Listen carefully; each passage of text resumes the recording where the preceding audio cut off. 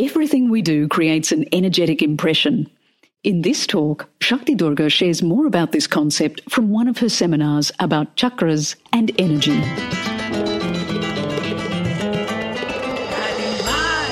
Hi everyone, it's Shakti Durga, and welcome to this episode of the Soul Talk podcast.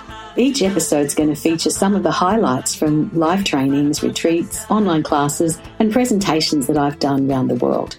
If you find value in it, please text the link to the podcast to a friend or share it with your networks. I look forward to connecting with you soon. Namaste. Everything that we do creates an impression in energy.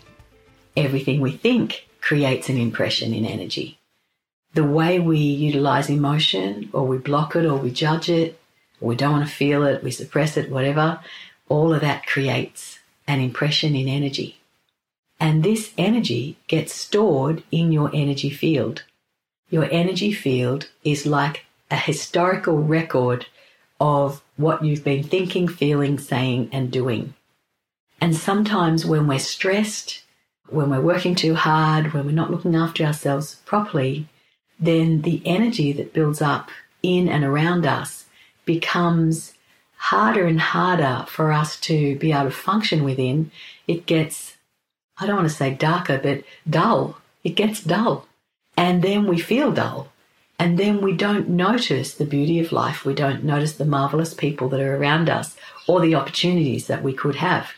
And so learning how to clean out all of this energy, learning how to manage your energy, I think, is a very basic life skill, but it's one that we've lost sight of as a culture.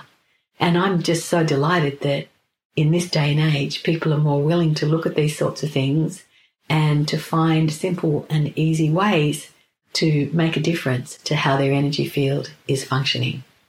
Anything you can do, like exercise, movement, yoga, those sorts of things are great for your energy field.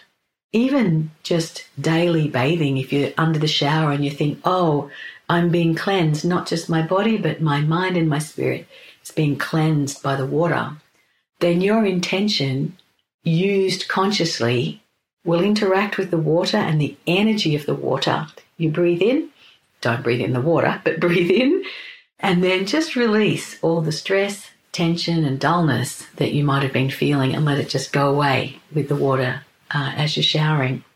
Simple things like this, if you do them regularly, can really help you manage what it means to be human and help you have a foundation for a more positive and joyful life.